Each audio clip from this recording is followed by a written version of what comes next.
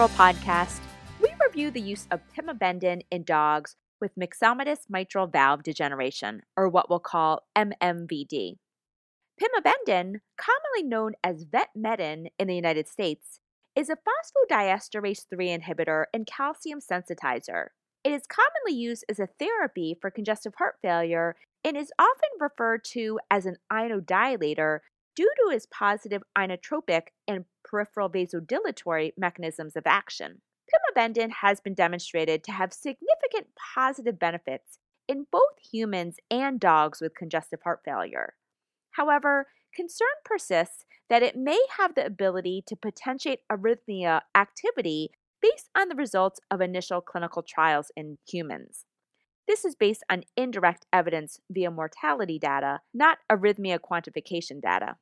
Data evaluating the effects of Pimobendan on arrhythmia severity in canine heart disease has been conflicting.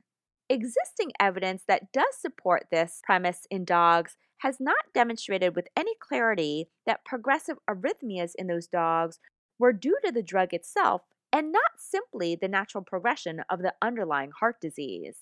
So Lake Bakir et al. Out of UC Davis wanted to evaluate whether Pimobendan caused arrhythmias in canine heart disease patients in their study called Effect of Pimobendan on the Incidence of Arrhythmias in Small Breed Dogs with Myxomatous Mitral Valve Degeneration. They performed a prospective, double-blinded, randomized, placebo-controlled crossover study. Woohoo! This is rarely done in veterinary medicine, so huge kudos to them. They looked at 8 small breed dogs, which were less than 15 kgs, with controlled congestive heart failure due to MMVD using furosemide and enalapril therapy.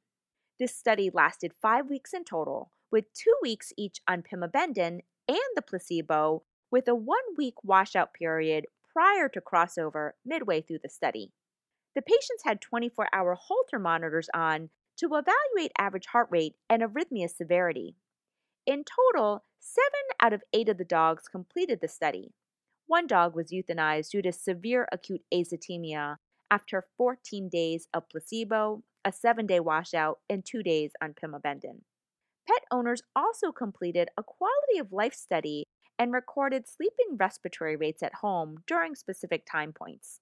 So, what did they find in this study? They found a significant reduction in median heart rate between Pimobendan and baseline, but not Pimobendan and placebo.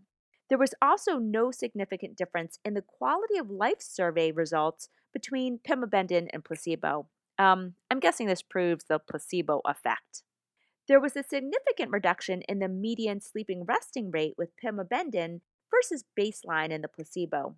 Also, there was no significant differences in ventricular arrhythmias, such as VPCs, or supraventricular arrhythmias, such as APCs, per 24 hours among baseline, placebo, or Pimobendan groups.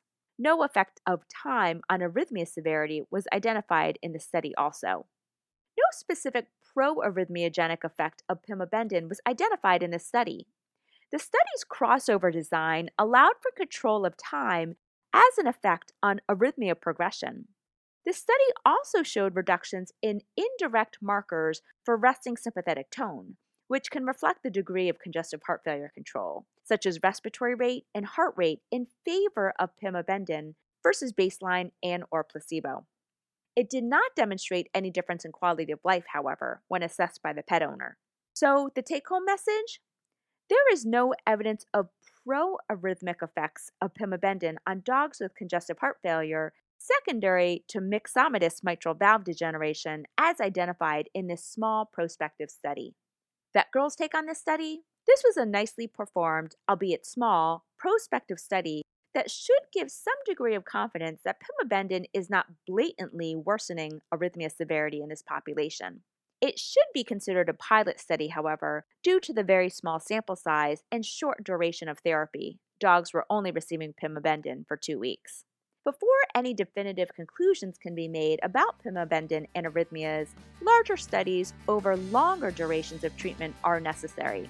That said, kudos for the study design.